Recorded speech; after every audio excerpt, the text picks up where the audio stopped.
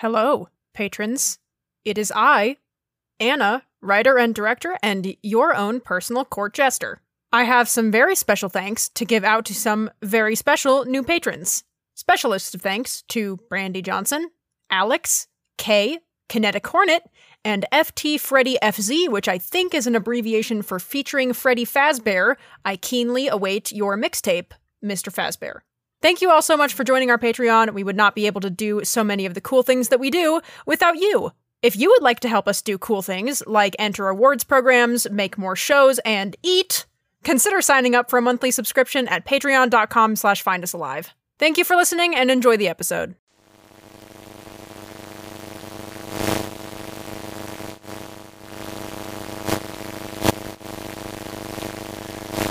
Research log number overseen by Dr. Masterson. Subjects SCP-6320-3, instances A and B. The following testing is designed to concretely determine the anomalous status of Instance B. Site-107 research hopes to use the differences in behavior between instances A and B to ascertain a possible cure for the anomalies -3 effect, and to define a boundary between anomalous and non-anomalous in this case. As behavior analysis of the subjects has yielded inconclusive results, upper management has greenlit the use of more invasive methods of testing under Acting Site Director Alves. Approximately 3 hours ago, Dr. Gravitt and the medical department began a procedure on Agent Nari Love. They will be using a catheter and a few different medical scanning devices to extract the blood from around Love's brain and hopefully close the rupture. It is speculated that this process will take several more hours. While it may not technically qualify as important Foundation business, it has had a noticeable impact on morale. Soon after Agent Love's surgery began, I'm sure you'll be much more interested to hear. Research started invasive testing on Lancaster. I mean Instance 3B. Lancaster. And D1. You know who I'm talking about. Oh, they're gonna make me read it all out once it's over. Apologies. I'm straying from my professionalism, forgive me. I will report further details as things develop.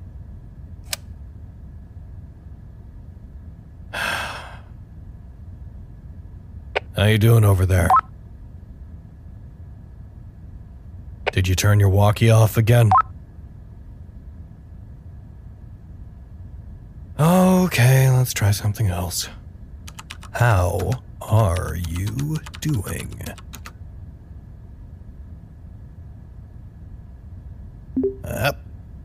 Can you turn your walkie on?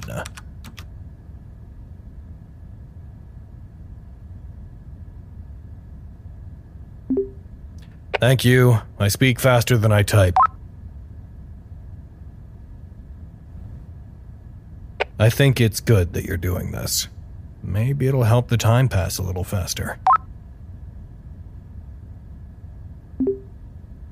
Is anybody up there with you right now? You don't have to, you know. If you get lonely or bored in there, you can always come up there. Right now. Okay, alright. I'll be up there. Just give me a moment to do a... Who am I kidding? I'm not doing anything important anyways. I'll be right there. Site-107 research has noticed a significant discrepancy between Instance 3A's behavior and that of Instance 3B. Due to the difference in the anomalous development of both subjects, staff originally attributed these variations to alternate strategies informed by the subjects' human personalities. Instance 3A, formerly D1, was originally derived from an inmate charged with a multitude of violent crimes, including a triple homicide. Instance 3B, by contrast, has no record of violent behavior. Research suspected that 3B's apparent mundane behavior while in custody may be a strategy to lure containment personnel into a false sense of security as a means of escape, but recent events have brought this hypothesis under scrutiny. Previous testing included providing both instances with access to tools they could use to create an instance of SCP-6320-1, including sand, chalk, and dyed water. Instance 3A took these items immediately until restrained by security personnel. Contrarily, Instance 3B, provided with the same array of tools, did not so much as touch a single one, even when left alone in the testing chamber.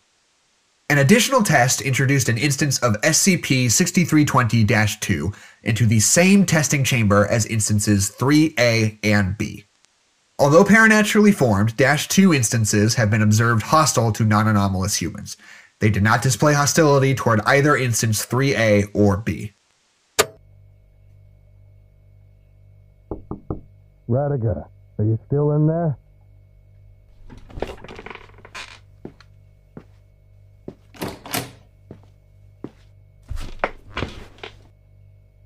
Can I come in? Thanks.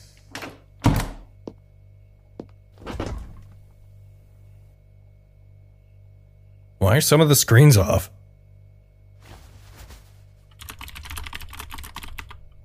Oh, yes. I wouldn't want to watch it either.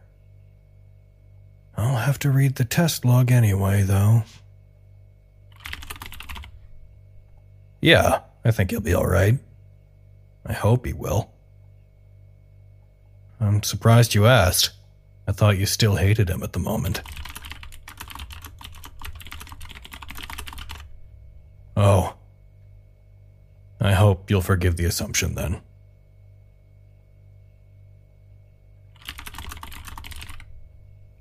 You mean, what is she doing with the testing? She's not, as far as I'm aware. I was under the impression she opted out of overseeing it. Oh, she is? Really? It's real. Where? Where is it happening? How can you not know? You know where everything is. You're a wizard at it. They cover the cameras? And you haven't told anybody? Oh, I suppose it isn't my business either. Can you uncover them, though? I really want to see what goes on in there. Does Klein... Does she... participate?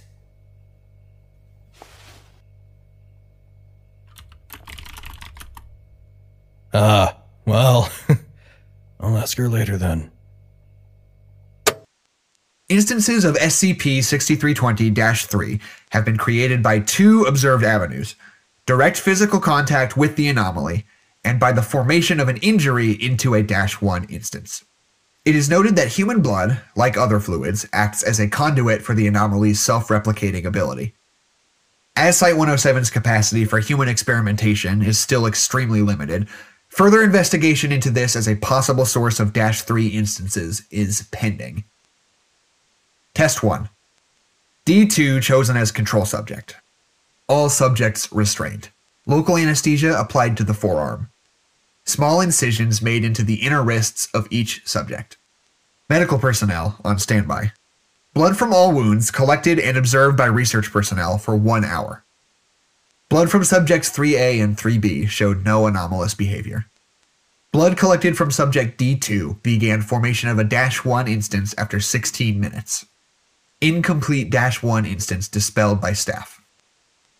The inflicted injuries were likewise observed for 1 hour. Control subject D2, although numbed by local anesthesia, reported a slight sensation at the location of the injury. Staff observed anomalous expansion and branching of the incision, which was promptly halted by cauterization. No anomalous movement detected in the injuries of subjects 3A and 3B. Personal log, Beatrix Klein. Shouldn't have let that thing stick around this long. But you can't exactly blame us, right? It's not like we've got a ton of free time to handle it, have we? If anybody had reminded Alves, it would have been Radiger. But she wasn't gonna do that. Kinda would have thought she'd go destroy it herself, but maybe that would remind her too much about love. Anyway, The anamorphic -1 in Lancaster's office. The one Lank managed to put up without any of us noticing. The one that flooded the site a while back. Feels kind of stupid that none of us knew he was doing it. He was real cagey and everything, but God. Maybe I should have just forced him to talk. If I had known. Hindsight's 20 whatever. I'm gonna go take care of it. I gotta find something to do right now or I'm gonna go crazy. So here we sit, bathed in the blue-gray light of the surveillance monitors, accompanied by the orchestra of the technology around us. The breath of man's progress, our conquest over science. I look at the phone in my hand and I wonder to myself, what happens to people's phone bills when they die? What is going to happen to mine if they ever find out I'm not really dead? Outside of here, we have access to nearly all our species' knowledge, right at our fingertips. And what do we do with it? I miss the internet, but I don't. I yearn for the ease, the connection, but more so, I yearn for the sun, the sky, air cleaned by the green on the earth, not by a machine. I think of the... Yes, Radiger, I am very weird. None will deny this simple fact of the universe.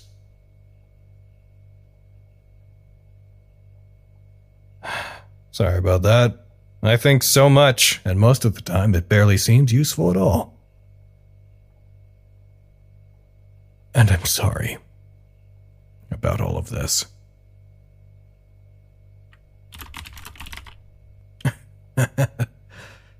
I'm tired too.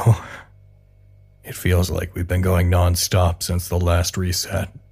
I'm exhausted.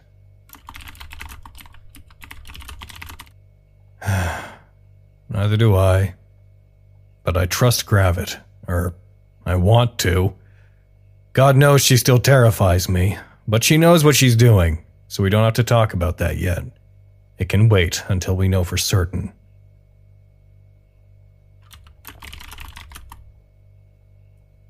I miss her too.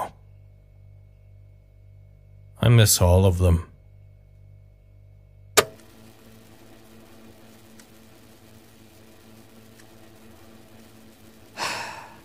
You're lucky we've all been so preoccupied.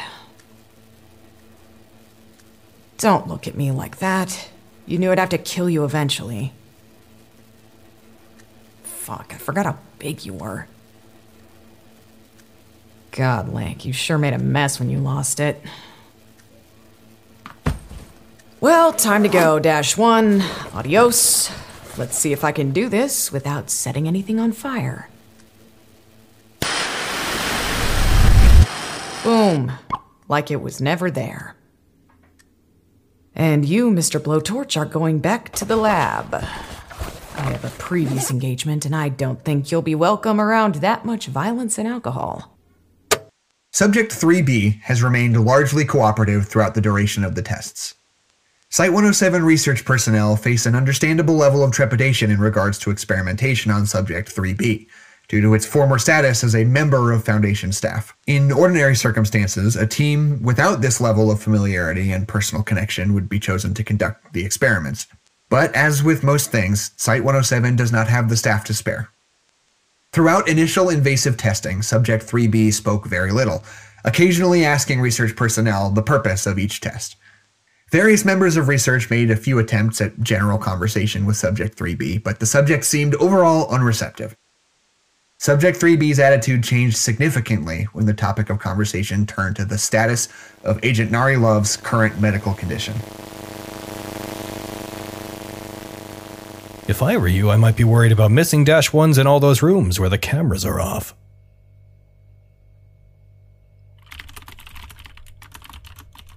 No, I'm technically off hours, first of all, but I don't have anything to report anyway. I'm not even reporting it all, really. No one's listening. I know that. And I think even if they were, nobody cares enough about the site to try getting us out.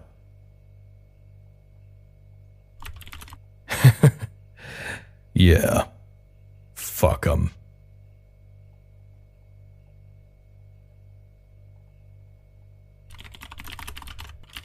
I'll be honest, I'm trying not to think about it. Well, Klein said they were going to torture him. I don't know what that entails. Can we talk about something else? Well, let's go get him then.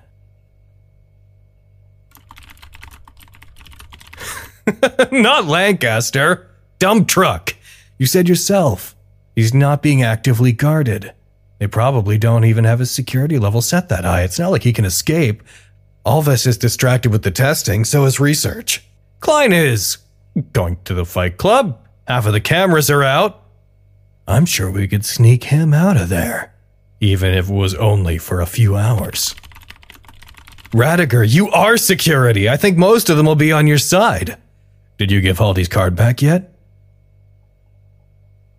So it won't be a problem to get in. Besides, dump truck is harmless. The worst they can do is put him back in containment. I'm sure he'll be happy to see Love when she's out of surgery, too. No, that's what I'm talking about. Following the testing on blood and injury sites, subjects 3A and D2 were released back to their normal accommodations after being cleared by medical staff. Because 3A's urges to create -1 instances are seemingly constant, participation in the final test was deemed redundant. Subject 3B was the only participant. Oh, Christ, Radiger, slow down. How do you walk that fast? Your legs are so long. Subject 3B was restrained to a chair in the testing chamber. Due to the unpredictability and the potential danger of the situation, all research staff watched the procedure from the observation booth. The test was conducted by Acting Head of Security, Officer Haldy, accompanied by Officers Rojas and Wen. Nobody's looking. The coast is clear. Hey, how'd you get Haldy's card in the first place? The goal of the final test was to induce enough physical stress to force a reaction consistent with the -3 behavior of Subject 3A, or else prove a lack of such behaviors entirely. Hey, do you know which chamber they're doing Lancaster's test in? Of all possible methods, research, together with the medical and psychology departments, decided on use of the security's standard-issue tasers for the test, due to the comparatively lower risk of long-term physical and psychological damage to the subject. It was one of the soundproof ones, wasn't it? Subject 3B was fully cooperative with staff during this process.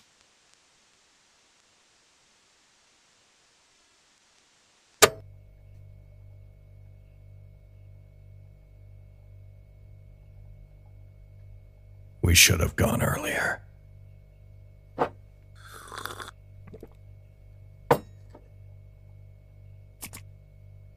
Oh, Jesus Christ. I'm never going to be able to unhear that scream. Yeah, I hope so too. Klein told me he's doing it so he can visit Love when she gets out of surgery. I think people are wrong when they say humans are selfish by nature. Maybe we are a little, but it must balance out. Otherwise, we wouldn't do things like this. Then again, I can't think of a time I've ever done something like that for someone I love. Oh, look at you. You slept in the hall waiting for her door to open. Lancaster volunteered to be tortured to see her, and I've just been avoiding it entirely. That must say something about me, I'm sure. Maybe I'm a coward. Lancaster would fight through anything, and I'm here drinking and pretending I don't see any of it. I never had any grandparents when I was growing up. One of them died before I was born, 2 of them when I was too young to really remember. My mothers didn't speak to the last one. I don't know if saying this is perverse somehow, but maybe if they had lived longer, I wouldn't be so afraid of death. But I don't know. I don't know if I'm afraid of dying anymore. Maybe I'm more afraid of being left behind. My mom died. I'm sorry. I was 17. So you just had her and... No dad. Never knew him. It was just us. What happened? Sepsis. Jesus. Why are you telling me this? You're not a coward.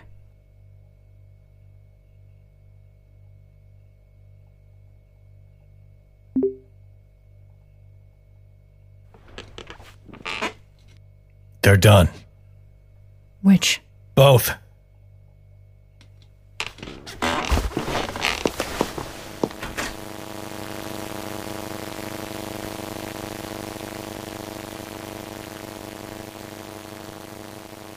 Are you okay? Do you want us to leave you alone? No. Okay. I'll stay right here. They'll bring her out soon. What happened to you? Somebody threw a bottle. Where? Why?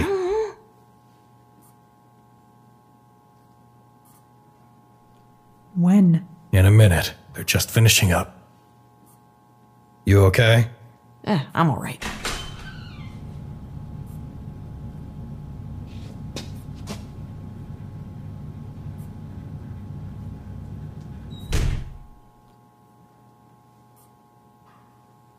Is she alive?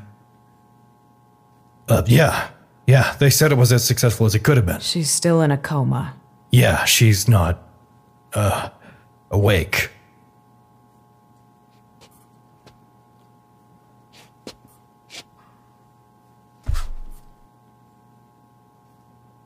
Is that it then?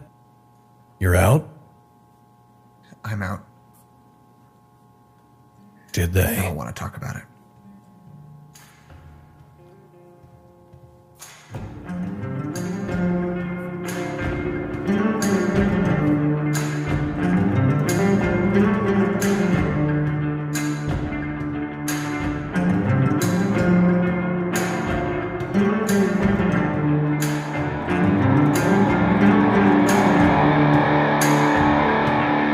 Episode 40 was written and produced by Anna McGuire. The voice of Harley is Logan Laidlaw. The voice of Klein is Tosh Ritter.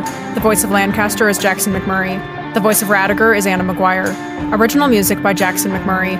If you like our show and want to support us, follow us on Twitter at Site107 or visit findusalive.podcast.com. This podcast, along with all content relating to the SCP Foundation, is released under a Creative Commons Share-alike 3.0 license. Thank you for listening.